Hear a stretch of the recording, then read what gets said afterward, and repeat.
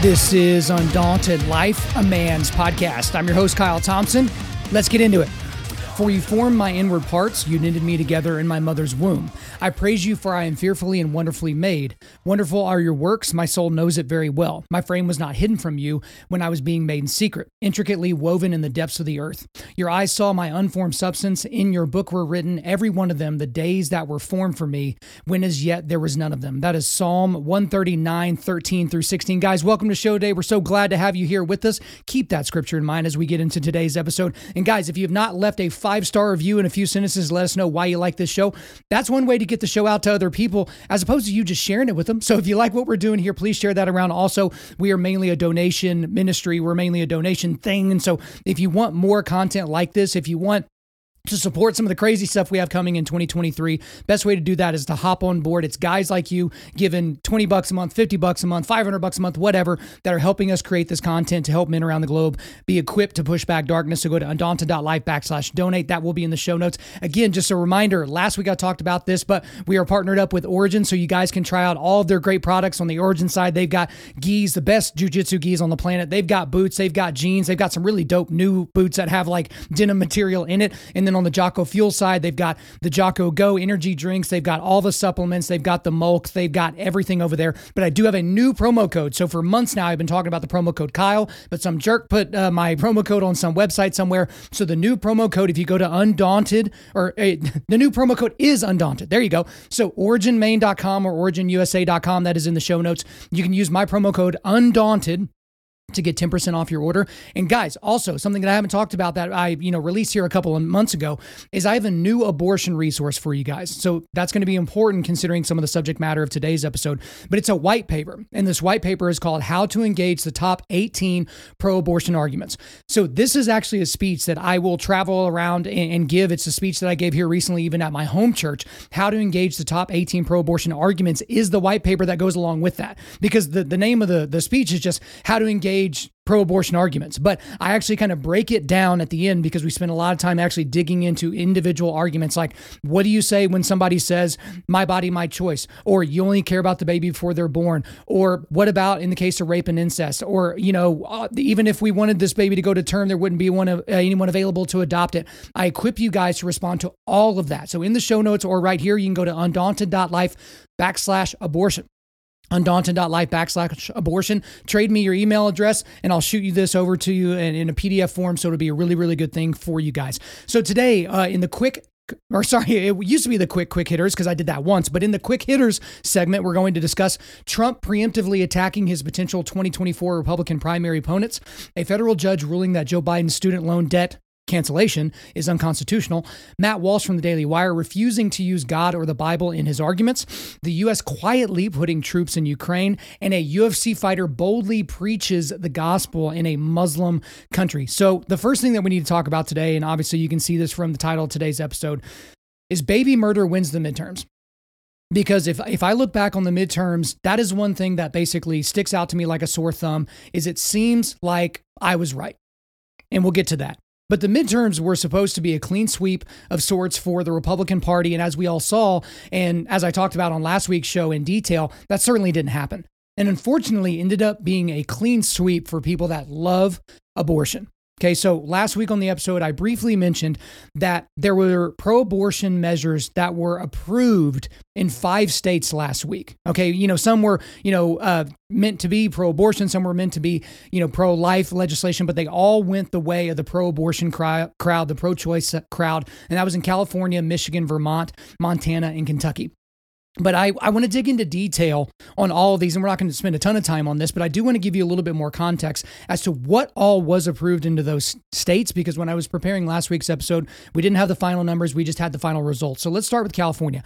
This, what was, on the ballot in California was Proposition 1, and that would add an amendment to the California state constitution to enshrine the right of abortion constitutionally in the state of California. So the text of Proposition 1 states this, quote, "The state shall not deny or interfere with an individual's reproductive freedom in their most intimate decisions, which includes their fundamental right to choose to have an abortion and their fundamental right to choose to refuse contraceptives," unquote.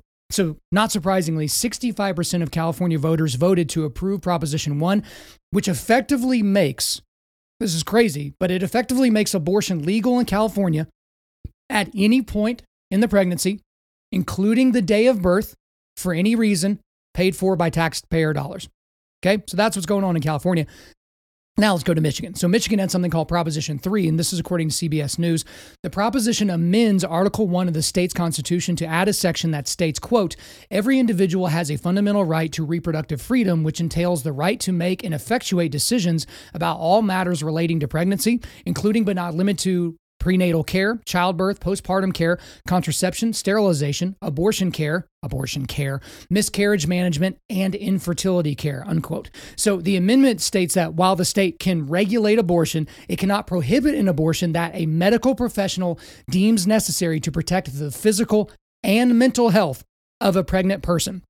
Again, that's directly from that, a pregnant person, as if we don't know that that can only be a woman. But again, they kind of sneak in the language of not just the woman's physical health, but also their mental health, which basically means abortion for any reason and we don't care. 55.8% of Michigan voters voted to approve that measure. So not entirely surprising. And then we'll get into another state where that was not entirely surprising, and that's Vermont. So they had Article 22, the Reproductive Liberty Amendment. So this would add an amendment to the Vermont state constitution to enshrine the right to abortion. So this is a quote from the legislation here. "It intends to protect, quote, personal reproductive autonomy unless justified by a compelling state interest," unquote.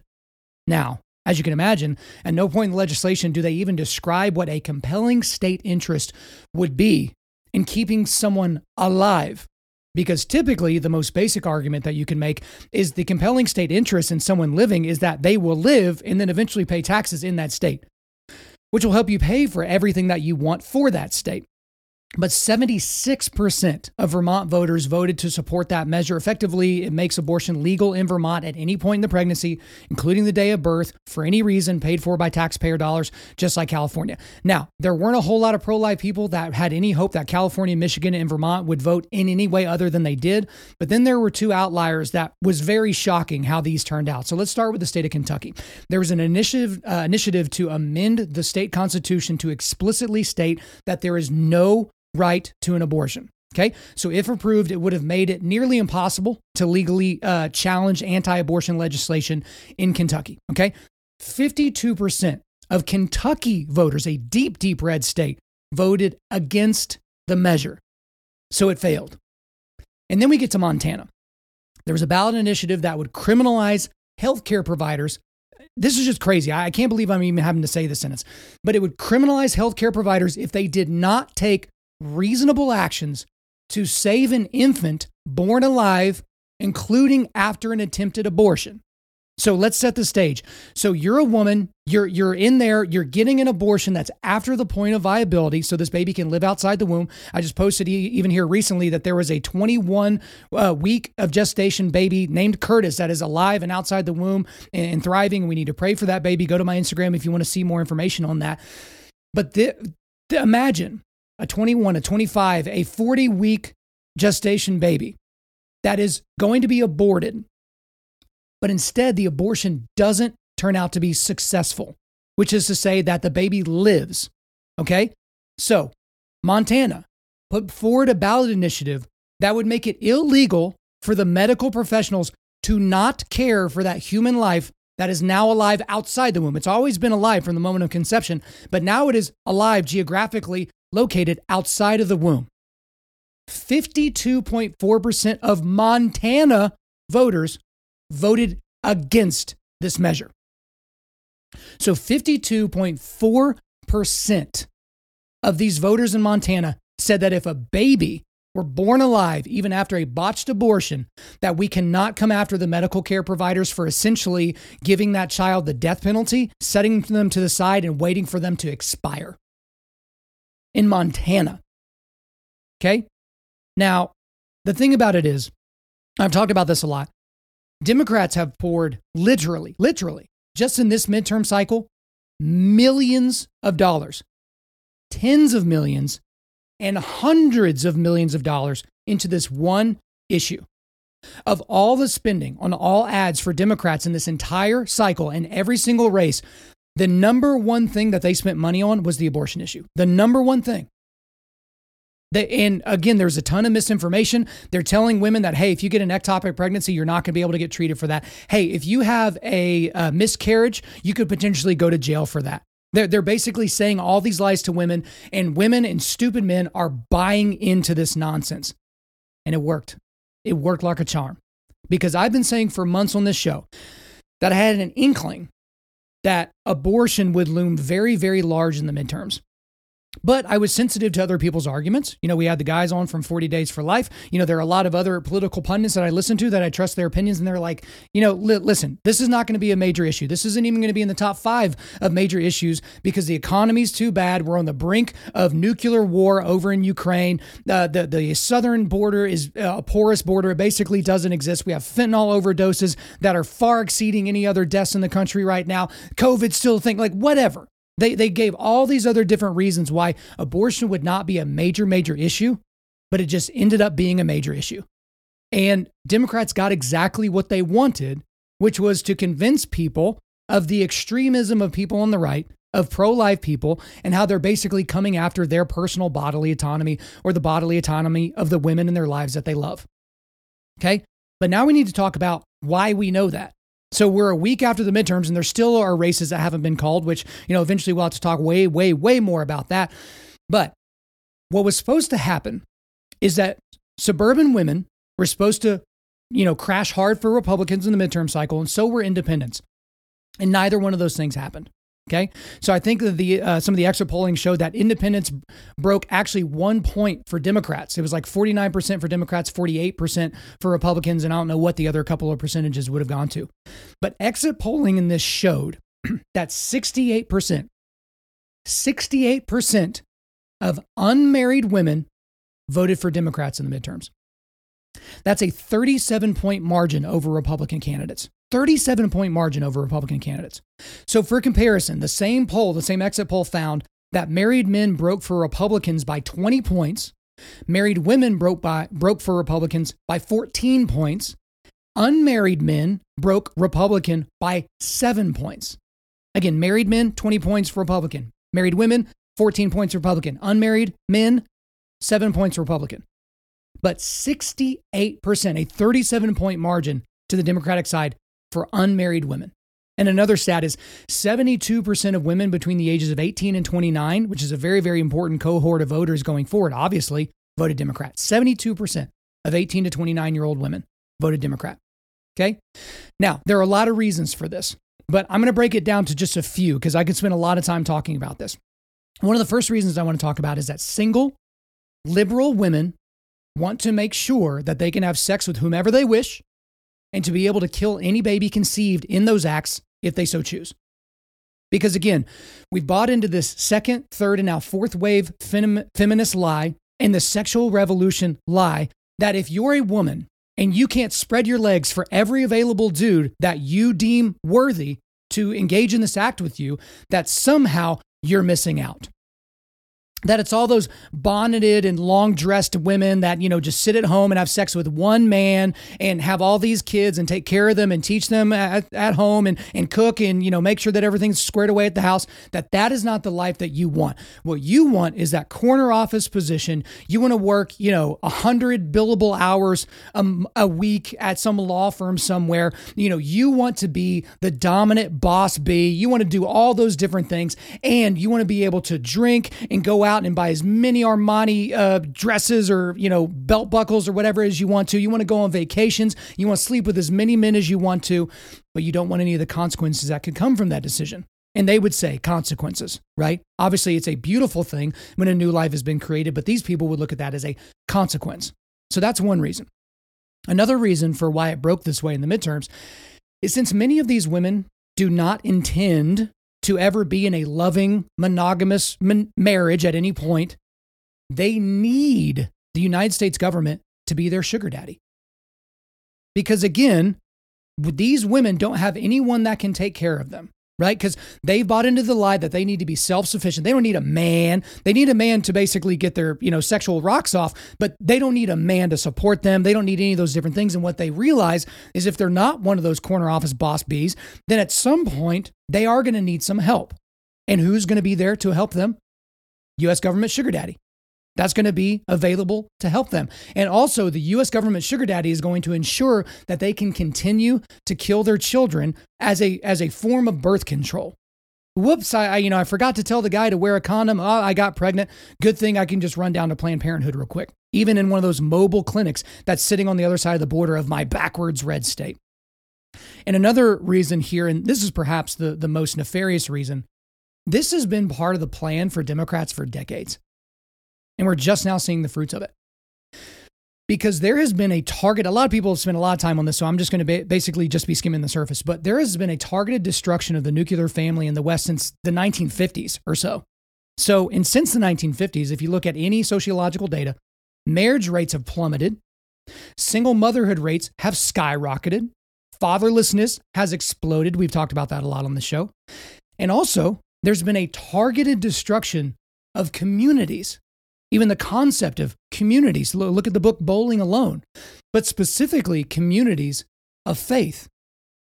And because of these two targeted destructions, right? Destruction of the nuclear family, destruction of communities, specifically communities of faith, it has created an entire class of people, in this case, a lot of single women, unmarried women, that have to depend on the government to be there for them, cradle to grave. They have to. There's no other choice. I saw a tweet as I was looking at the stuff for this episode. It's from someone named Inez Stepman, and I believe that's a gal. She's a senior policy analyst at Independent Women's Forum. She tweeted this: "We have to reckon with this as a political force. On the right, we love to mock and complain about this, but millennials will have the highest proportion of unmarried and childless women hitting 40, probably in all of human history, and they will vote to ruin your life." Man. Like, that is a damnable thing. But gosh, can you say that Inez is wrong here?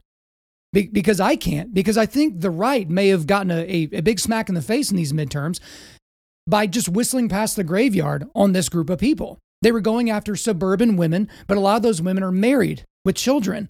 They just happen to not like Donald Trump very much, so they broke heavily for Joe Biden in 2020. But where we're at right now, these women are concerned about the amount of money it's costing them to fill up their SUVs with gas and to go to the grocery store and get just the normal things they need for their family, right? But millennials, a lot of millennial single childless women will be hitting the age of 40. These are not conservatives, nor will they be conservatives. And as I was thinking about this, I almost, named the episode something in this vein, but it's almost like we found something that conservatism can't fix. Because, there's literally an endless list of things that conservatism as a political philosophy cannot fix. But conservatism certainly can't fix the single, narcissistic, lost woman problem. It just can't. So the conservatives simply have no real selling point for this voting cohort. Because unless they rid themselves of all of their foundational conservative principles, like, just think about it. What are conservatives supposed to say to these single women? Vote Republican, will make it harder for you to get abortions. We don't think you should get incentives to stay single. You need to believe in God, get married, have kids, embrace traditional gender roles, and focus on your family over your career. That may be true. All of those things might be true, but they're not going to be sold on that. Because a lot of what you're saying there is like, hey, you shouldn't be focusing on yourself here. You shouldn't be focusing on your career. You should be focused on getting a man, supporting that man, having children with that man, taking care of those children, and living a fulfilling life doing those things, doing the things that pre-second wave feminism, everybody thought, yeah, this is great for society overall and also great for women. It's also uplifting and wonderful all at the same time. But conservatism can't answer that for these people. So, everybody can see a track, at least somewhat, for how conservatives can go after other voting minority groups. So you've heard a lot of talk about how they're making inroads with the Black community. Again, I hate saying the community, but you get what I'm saying. The Black community, the Latino community, single mothers, people that, would run or care about school boards. Conservatives are doing well in all of those areas. But this is one where they just can't.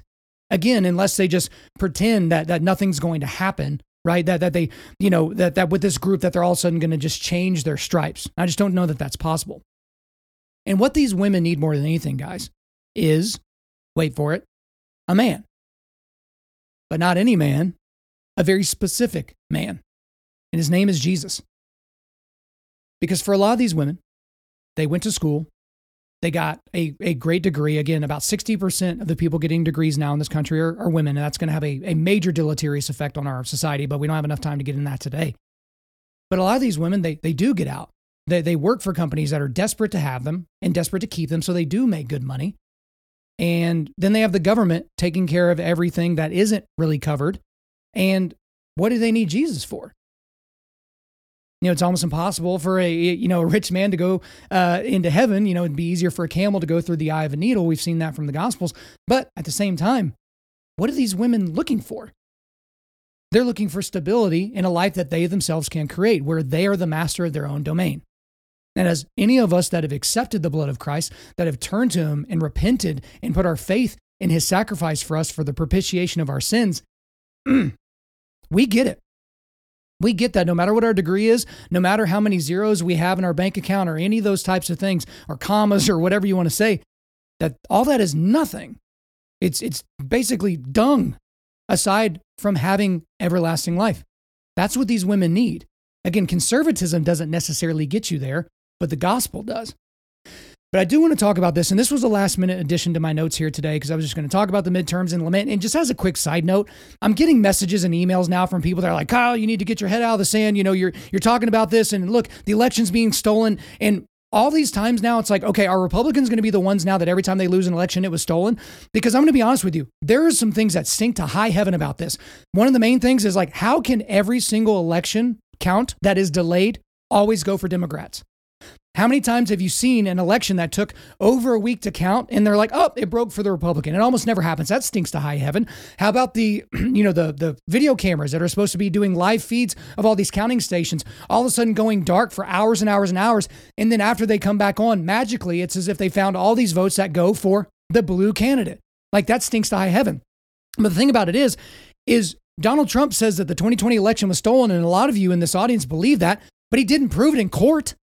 He would get in front of a microphone and he would talk about it, and he would send out his myriad of lawyers because he just kept like going through these lawyers, and he would have these people come out and say these incendiary things in public. But then when he had a chance to prove it in court, he didn't have the goods. So I don't care what Dinesh D'Souza says on some random, a video that he makes or something like that. If you don't prove it in court, you got nothing. And so if you're out there right now spouting conspiracy theories of which you have no tangible evidence, you might be really, really careful about that. But we do need to talk about everything that happened in the midterms and kind of come out a little bit, kind of come back out and float over the situation. Because I'm as disappointed as every other Republican right now that it's a 100% certainty that the Democrats will keep the Senate. And it's looking like Republicans might have the House by like 2 or 3 votes, or by 2 or 3 people. Which means a lot of legislation Joe Biden will be able to force through because Democrats are going to be able to peel off 5 to 10 Republicans on just about every piece of legislation, we can assume. But we have to look back at the dominant news story of the year, and that is the Supreme Court of the United States overturning Roe v. Wade and Planned Parenthood v. Casey. Again, it's been several months since then. The news cycle has turned over several times since then, but that's the dominant story of the year. So, and this was pointed out by Ross Douthat. He writes for the New York Times, and Albert Mohler talked about that on his show on Monday. But if you had to look at it before the overturning of Roe v. Wade, so let's go back to like May of this year, and someone were to give you the option, and you had complete control over this entire situation, they said, here's your 2 options. Number 1, you can have the Republicans taking over the Senate and the House in November in the midterm elections, or you can have the overturning of Roe v. Wade and Planned Parenthood v. Casey. Those are your only 2 options. Which would you like? I would hope that everybody in this audience, certainly me, we would go for the overturning of Roe v. Wade.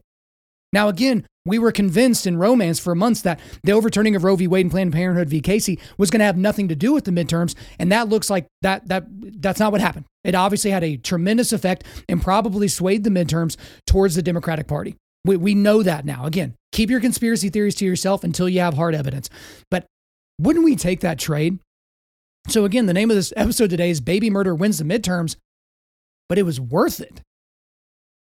I mean, how many elections are Republicans willing to lose into the future to make sure that millions of babies can be saved? Because just so far this year, dozens of abortion facilities have been closed. And I think the last estimate I saw is over 10,000 babies have been spared from slaughter so far. That's 10,000 people that are going to live outside the womb, guys. That's a big deal.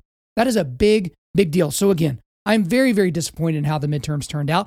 I think there's a lot of turnover that needs to happen with Republican leadership. I think there's some chicanery going on with cocaine Mitch McConnell and how much money he didn't spend on certain races. He dumped way more money into an Alaska, Senate race when it was a Republican versus a Republican, and he didn't dump the money into Arizona. He didn't dump the money into Georgia. He didn't dump the money into Nevada. And those are the ones that look like it's going to be turning over so the Democrats keep the Senate. I get all that. I'm frustrated, guys. But if I'm right, and if people that, are coming around to this realization are now right as well, that abortion and the overturning of Roe v. Wade, led to that, I'm all here for it. I'll take that every day of the week and twice on Sunday. All right, guys, we're going to hit the quick hitters now. So let's go into the first one here. Donald Trump preemptively attacking his potential 2024 Republican primary opponent. So specifically, Donald Trump decided that it would be a great idea to attack Florida Governor Ron DeSantis and Virginia Governor Glenn Youngkin. Okay. So on November the 10th, okay, and he had said some things about Ron DeSantis, a few days before the midterms, which is, a colossally stupid thing to say. But 2 days after the midterms, he put out on Truth Social, again, his social media thing that no one sees. They take screenshots of it and post it on Twitter. And yes, I'm going to read this entire thing to you. Because if you read the entire thing, you really have to reckon with what exactly is being said.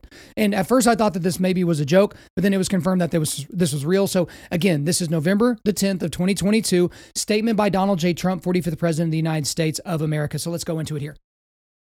News Corp, which is Fox, the Wall Street Journal, and the no longer great New York Post bring back Cole. I don't know what COL is.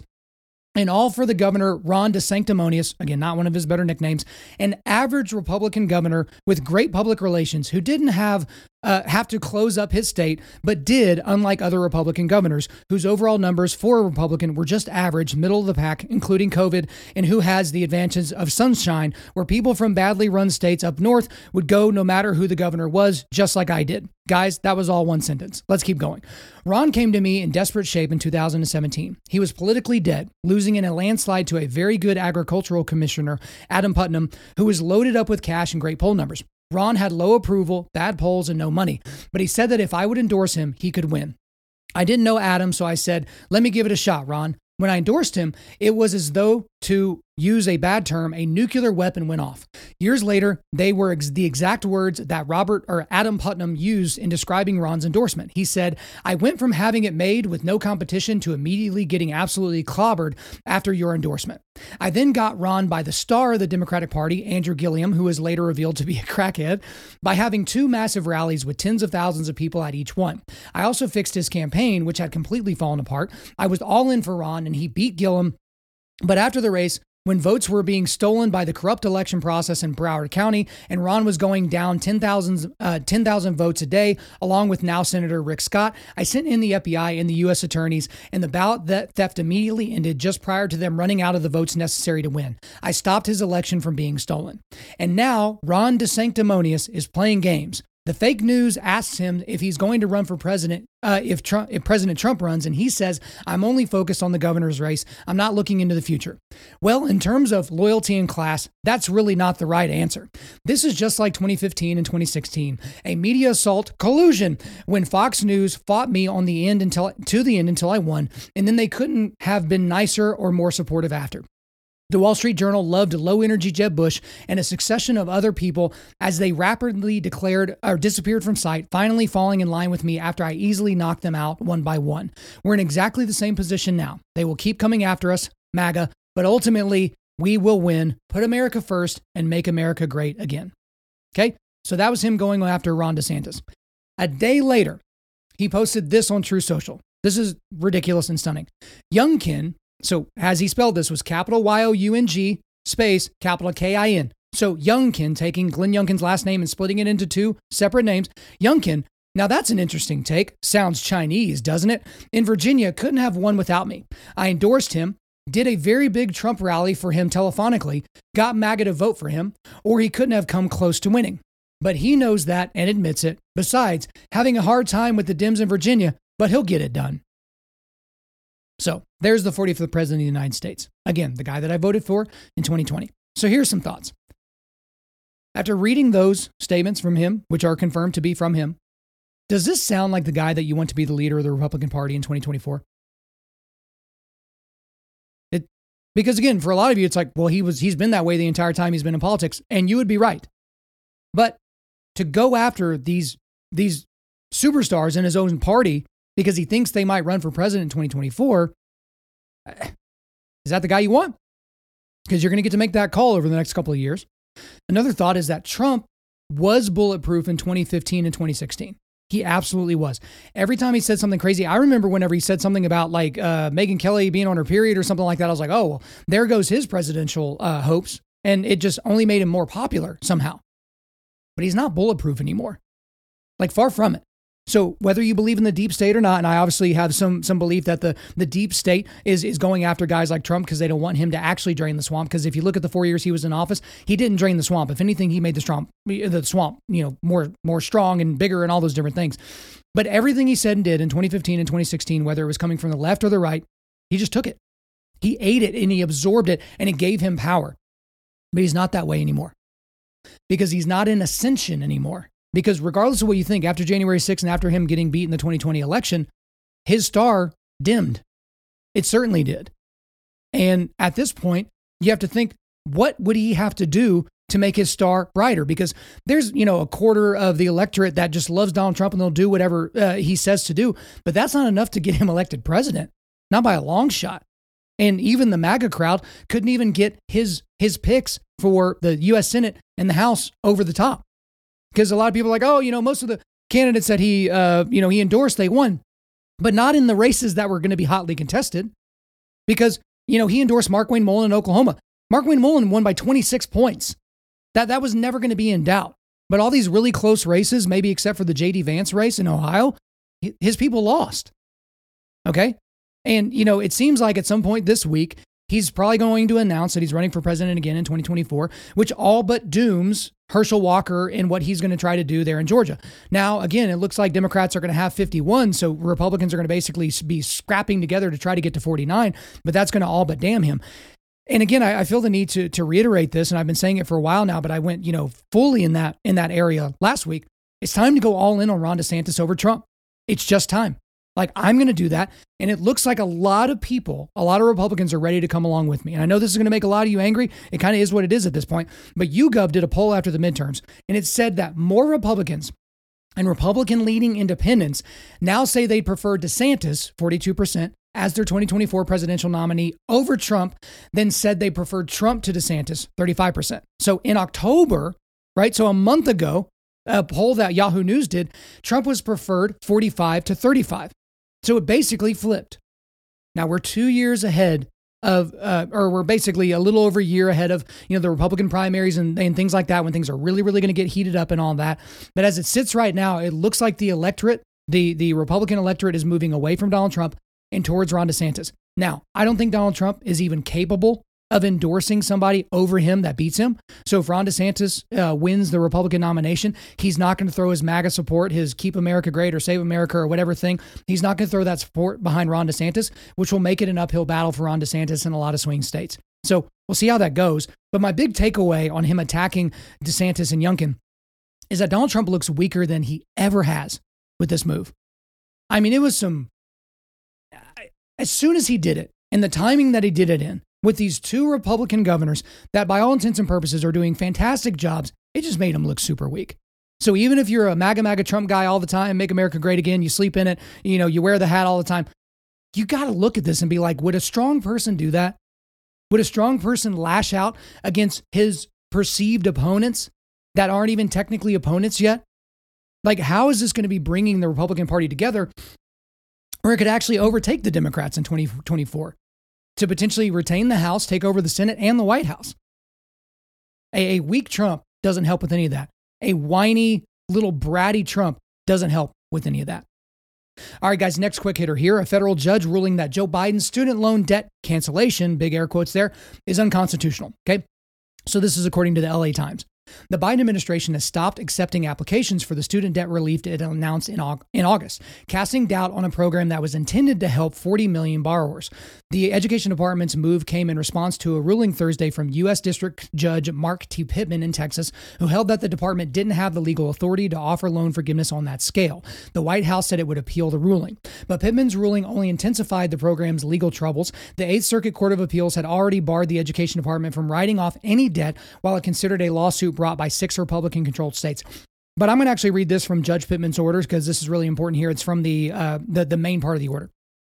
The Constitution vests all legislative powers in Congress. This power, however, can be delegated to the executive branch. But if the executive branch seeks to use that delegated power to create a law of vast economic and political significance, it must have clear congressional authorization. If not, the executive branch unconstitutionally exercises legislative powers vested in Congress. In this case, the HEROES Act, a law to provide loan assistance to military personnel defending our nation, does not provide the executive branch clear congressional authorization to create a $400 billion student loan forgiveness program. The program is thus an unconstitutional exercise of Congress's legislative power and must be vacated. So I'm going to go right to my big takeaway on this one. The decision here by this district judge is big, but the timing is bigger. Because this decision was announced 2 days after the midterms. So a lot of people on the right are looking at this judge, Mark T. Pittman from Texas. They're like, yeah, hero of the Republic, and this is great and all that. And again, I completely agree with his decision. His decision is obviously in line and in accordance with the United States Constitution. But why was it announced 2 days after the midterms? After droves and droves and droves of millennials and Gen Zers with all the student loan debt that they got for getting useless degrees had already voted for Democratic candidates. Because in some of these ads, again, when they weren't talking about how much you should support them so they can continue to kill children, was like, you need to vote for us so that you can get your student loans forgiven. And to a 21-year-old idiot, first-time voter, they're like, yeah, that dude, I'll do that. Who do I need to vote for? Oh, this brain-dead guy in Pennsylvania. Yeah, sure, I'll vote for him. We got to keep the Senate so I can get my student loans paid off so I can go on more vacations and eat sushi more often, right? So there's something that's happening behind the scenes here. Again, I don't have the evidence to point my finger to it exactly. This was not a decision that was labored on until after the midterms. This could have been announced before the midterms and could have had a significant impact, especially on all these close races. But something to watch as we move forward. There's something nefarious going on with this particular thing. The timing is not coincidental. This was done on purpose. All right, next quick hitter here. Matt Walsh refusing to use God or the Bible in arguments. Okay, so he was on the Joe Rogan Experience a couple of weeks back, and he was brought in to talk about what is a woman. And as soon as I saw that he was on the show, I was so excited to watch because it was like, okay, he got a full 3 hours with Joe Rogan. Joe Rogan has mentioned What is a Woman, the documentary. And guys, if you haven't watched that documentary yet, it's absolutely fantastic. You have to go get a subscription to Daily Wire so that you can watch it. And Joe Rogan has mentioned it so many times on his show. And, he finally had Matt Walsh on to talk about it. And so he brought him on the show. In the first maybe 1.5 to 2 hours, somewhere in there, was talking about the documentary. And it was really, really important to hear them basically talking about this back and forth.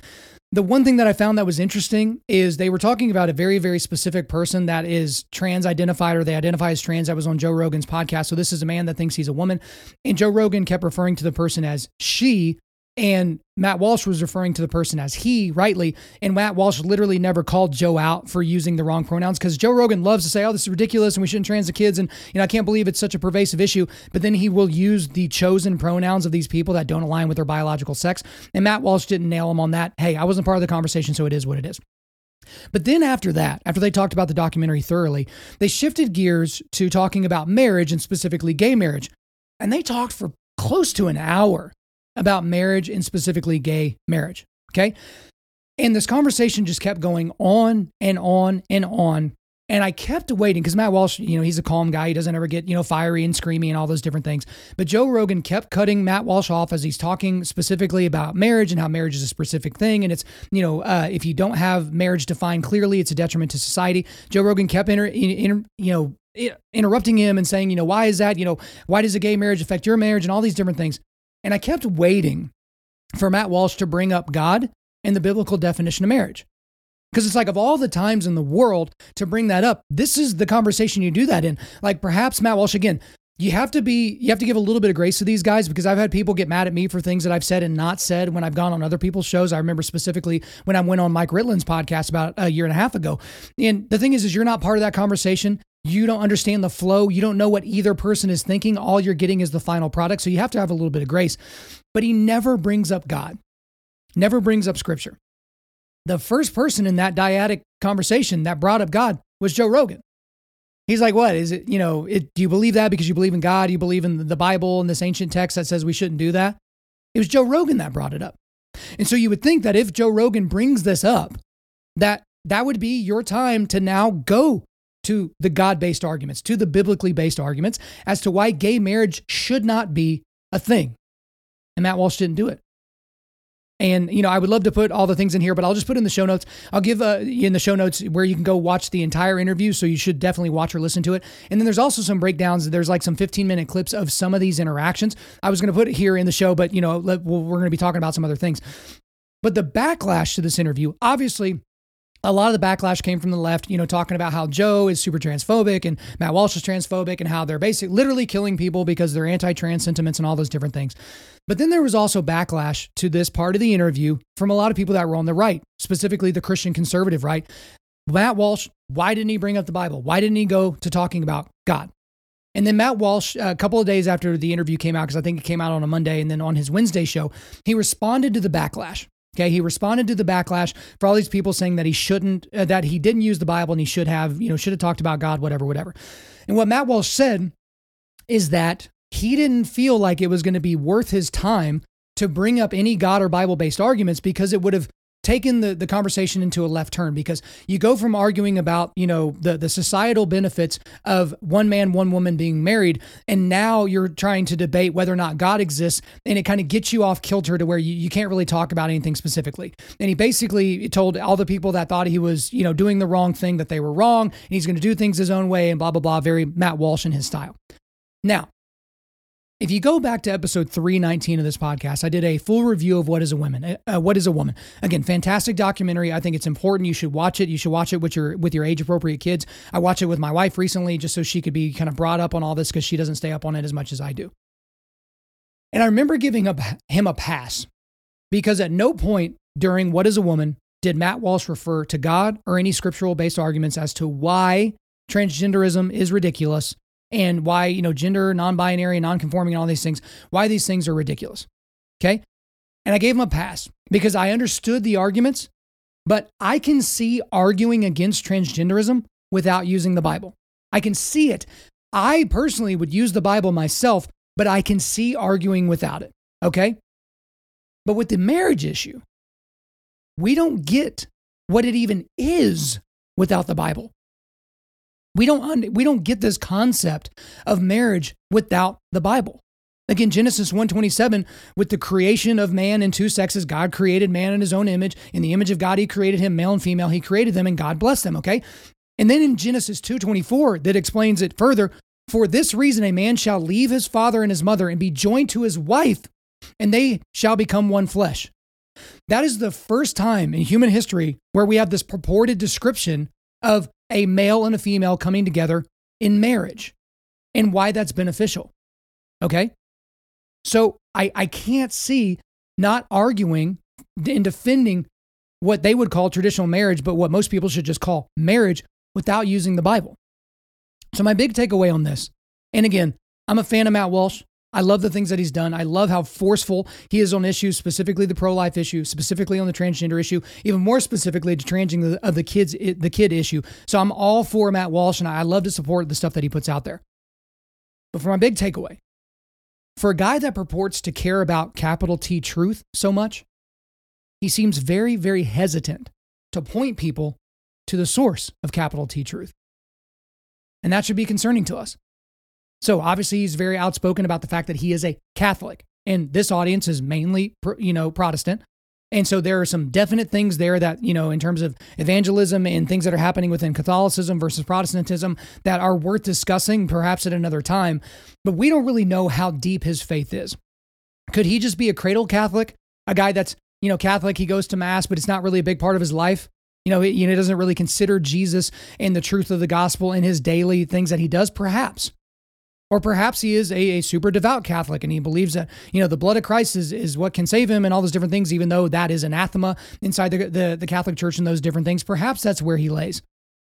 But if he continues to go down this route, and every time there's a big issue that can be talked about using a biblical and godly lens and he refuses to do that, you just need to make sure you categorize Matt Walsh properly. So if you're a Christian and you love Matt Walsh, perhaps you shouldn't just default to his arguments all the time because he's not using the Bible as he's constructing those arguments. One thing I've learned from Pastor Joby Martin is when you're looking at society and looking at things, there are things that you should accept, there's things that you should reject, and there's things that you should redeem. Okay, so I literally came up with arm motion so I could remember it. Things that you should accept, things that you should reject, and things that you should redeem. Okay, so some of his arguments that are biblically based, you just accept those. Okay, if he's making things that are arguments that are contrary to the Bible, you just reject those outright. But in terms of what we're seeing here, especially with this fight against transgenderism or whatever, even if he doesn't use scripture, I think that's something that you can redeem. You can use his arguments, you can use the stuff that he has created, and you can redeem it and go ahead and add the Bible to it. So I think it's great to send clips of this back and forth between him and Joe Rogan because it's very cordial, even though they vehemently disagreed with one another. They even pointed that out at the end of the episode. Send that clip to a non-Christian that believes gay marriage is okay and we don't see the big deal. I don't know why, straight people make such a big deal about this. But then when you have that discussion with that person, you make sure you stand on the truths of the gospel and the truths of the whole Judeo-Christian ethic that we get specifically from the Bible. So accept, reject, redeem. There are some things that he does that I think are absolutely redeemable. All right, next quick hitter, guys. Quick hitter. Here we go. I always mess up on the fourth one. Have y'all noticed that? I can't say quick hitter when I get to the fourth quick hitter. I got to fix that. But let's go to the fourth quick hitter. Nailed it. The United States quietly putting troops in Ukraine. So this is according to CNS News. During a press briefing at the Pentagon, a senior defense official, this was a couple of weeks ago, confirmed to reporters that U.S. troops are currently on the ground in Ukraine, apparently to oversee the shipment of U.S. weapons to the front lines. On October the 31st, a senior defense official and a senior military official held a background briefing on Ukraine at the Pentagon, according to a Department of Defense DoD press release. The name of these two officials who provided the briefings were redacted. During the briefing, the senior defense official spoke on the methods being used by the U.S. to prevent, quote, the diversion of U.S.-provided weapons to Ukraine, unquote. According to the official, the DoD, quote, has not seen credible evidence of the diversion of U.S.-provided weapons, but has instead seen Ukraine's frontline units effectively employing security assistance every day on the battlefield, unquote. In order to effectively monitor the transfer of U.S. DoD weapons to Ukraine, the defense official announced that U.S. personnel have recently resumed on-site inspections to assess weapon stocks in the country whenever and wherever the security conditions allow. So, right to the big takeaway on this one. There is no way that these will be the only U.S. troops on the ground during this conflict. There's no way. So, typically, in most of the conflicts we see in modern American military, there's a few troops, and then there's more troops, and then eventually there's a lot of troops. Okay, so this is different than the global war on terror. This is different than what happened in Iraq and Afghanistan. This is different than some of the things going on in Africa and different things like that. But we're going to see more troops in Ukraine. Okay. Also, we've seen a lot about the corruption of Ukraine. Before, the Russians invaded, it was seen as one of the most corrupt countries, right? Again, this is a center point of Joe Biden's son, Hunter Biden's laptop, right? And things that were going on in Ukraine and how much money was going to the big guy and who the big guy was, who's obviously Joe Biden, and those different things. Deeply, deeply corrupt country. Then over the weekend, and I do not know nearly enough about this story to talk about it, so I'm literally just mentioning it. The guy who created FTX, which is a cryptocurrency, one of the biggest cryptocurrencies in the world. This was a guy that when billions of dollars were sent over to the Ukraine so that they could fight this war, Ukraine used a lot of that money to put into FTX, to put into crypto. The guy running that cryptocurrency, I can't remember the guy's name, he donated like $40 million to Democrats during the midterms. It was second only to George Soros. And so we get, the Democrats basically keeps control of the U.S. Senate. They may end up keeping control of the House, even though they probably don't. And they get all this money from this cryptocurrency that's, being potentially laundered through Ukraine. And then a week after the midterms, a few days after the midterms, all of a sudden the entire cryptocurrency, the FTX currency, just explodes. Again, there's a whole lot more there that I'm not just going to get into right now, but man, there's some chicanery over there. But the last thing in terms of the big takeaways is we have to really think about, as the United States and as the U.S. populace, what if a United States soldier is killed by the Russian military? Because the whole reason they're there is to make sure that this deeply, deeply corrupt government of Ukraine is not reselling the weapons that we're sending over there to them, and the money that we're sending over there to them to buy these weapons are not being diverted to the black market where they can profit from the sale of these weapons that they couldn't have gotten other than if we gave them money to get them or sending them over there outright. Okay? So that's where we sit right now. And we're being told that our U.S. soldiers are over there. They're just advising. They're just checking. They're trying to make sure that, this column matches that column, and they want to see the actual weapons and want to make sure they're being sent there to the front lines and all that. But with the shelling going on and with some of the things that the Russians are doing, if a United States soldier gets killed, what do we do? Like, what is the plan exactly? Because I think it's going to be a major issue if a United States soldier dies in Ukraine and we don't do something. But the us doing something part could lead directly to a war that ensures the destruction of the entire planet. Nuclear war would potentially be imminent at that point if we put our soldiers and our planes and our drones and our tanks and our whatever on Ukrainian soil to kill as many Russians as possible. And then you have to also look, that doesn't just mean that we're going to have troops in Ukraine. If we're pushing them back to Russia, why would we not also just cross the border into Russia at that point? Again, a million things would happen before that would happen. Certainly Vladimir Putin would not just let American planes and tanks and boots just walk across the border. But that's what we're looking at. And no one's talking about it. No one is talking about the fact that nuclear war could potentially be right around the corner. That if there's not something that happens, because a lot of people are talking about, hey, winter is coming, and that's going to mean the fighting's going to die down because people are going to be way too cold, and that's going to probably bring Zelensky and Putin to the negotiation table, and they're going to try to negotiate peace agreement, all those different things. But if you're Zelensky, you can't do that anymore because the Ukrainian people, like, I don't know how many thousands of Ukrainians have died defending their country. They're all in on defending their country. Just imagine if the United States were invaded by some foreign power. Don't you think that you and your boys and all that you would do everything that you could to push back against that? Would you potentially sacrifice your life to do that, even though you never took an oath to defend this country from enemies, foreign and domestic? Don't you think you would do that? Of course you would. Even if someone just, came into the state of Oklahoma, my goodness, they're going to have some trouble with me and my friends. Like, man, they're going to have some massive problems. And so Zelensky's just all of a sudden going to go to the negotiation table and say, yeah, well, we'll give you this part of the Donbass region, and we'll give you that, and we'll ensure that, Crimea stays with you. And then also we're going to make sure that we don't join NATO and blah, blah, blah. As long as you get all your soldiers out, you think that's just going to happen? Of course it's not going to happen. So of all the stories that are going around, again, we're super focused on the things happening currently in this country, and for good reason. That's one that we got to keep an eye on because we got troops there now. There's only going to be more. All right, guys, last quick hitter here. And this is a brighter note because I know some of these others have been a little bit somber. But a UFC fighter boldly preaches the gospel in a Muslim country. So that fighter is a fighter named Beneil Dariush. He is a lightweight contender for the UFC. And so he's a 155-pound fighter. He's on a 7-fight win streak. And he was on a 7-fight win streak going into his fight on October the 22nd against Mateusz Gamrot in Abu Dhabi. Okay, so this is in the United Arab Emirates, obviously a massively majority Muslim country, and it was a great fight. So it looked early in the first round like he might not do very well, and then he just took over and absolutely did work in the second and third rounds. He came out with a unanimous decision for his 8th win in a row. Congratulations to Beneil Dariush, just a masterful performance, even when he looked like he was going to face a much tougher opponent. But then, in his post-fight interview in the Octagon with Daniel Cormier, in front of an almost 100% Muslim audience, he says this. Ladies and gentlemen, after 3 rounds, we go to the judges' scorecards for a decision. The judges score the contest 30-27, 30-27, and 29-28 for the winner by unanimous decision, Beneil Dariush.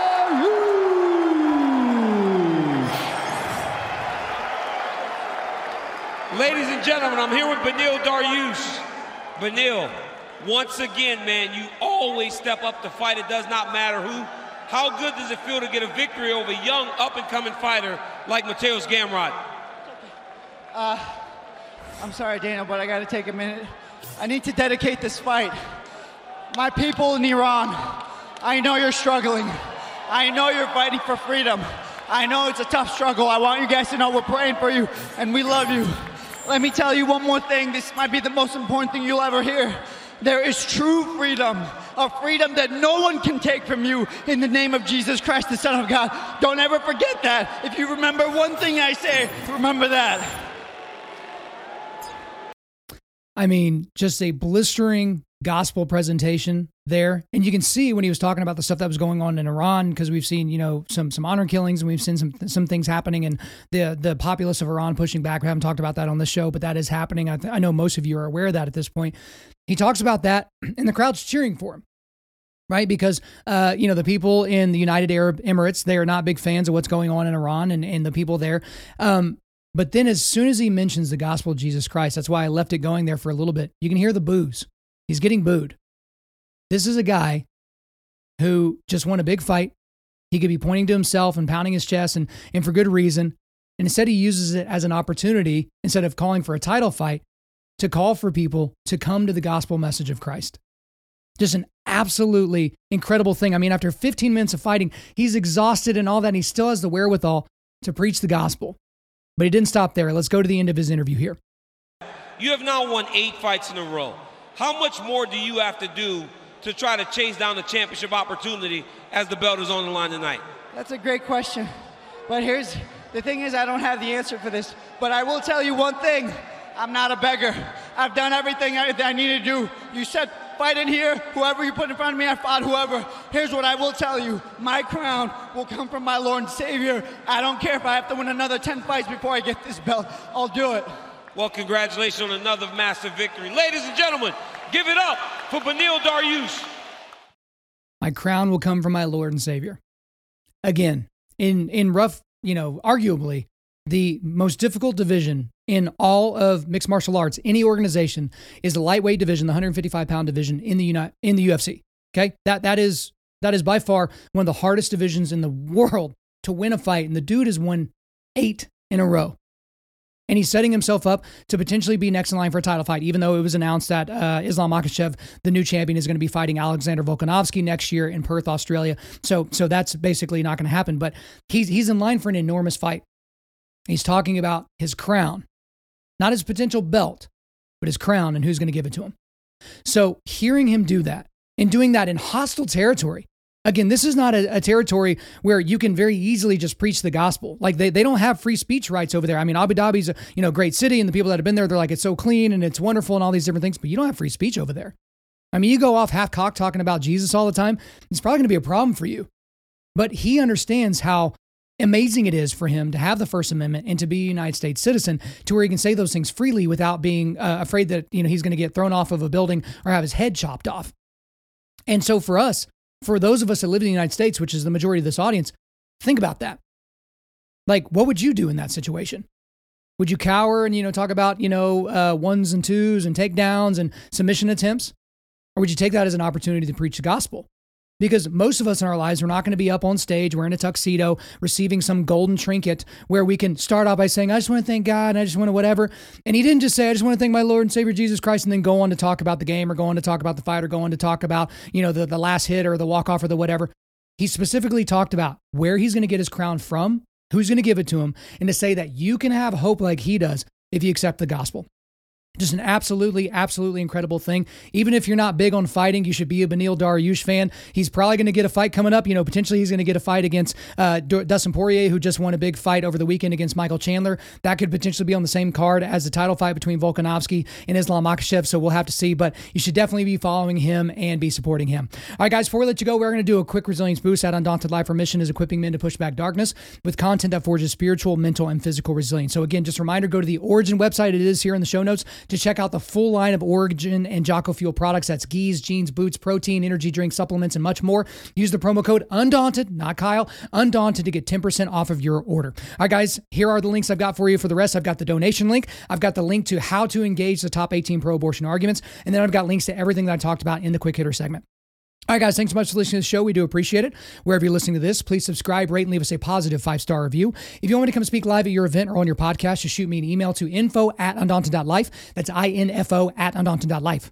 Follow us on Instagram and like us on Facebook, and check out our website for everything else, including how to donate to keep more content like this coming your way. Just go to www.undaunted.life. And also, we want to thank the band August Burns Red for allowing us to use their music for our content. The music on this podcast is their song Cutting the Tides, which is off their 10th anniversary re-recording of their album Leveler. The links are in the description.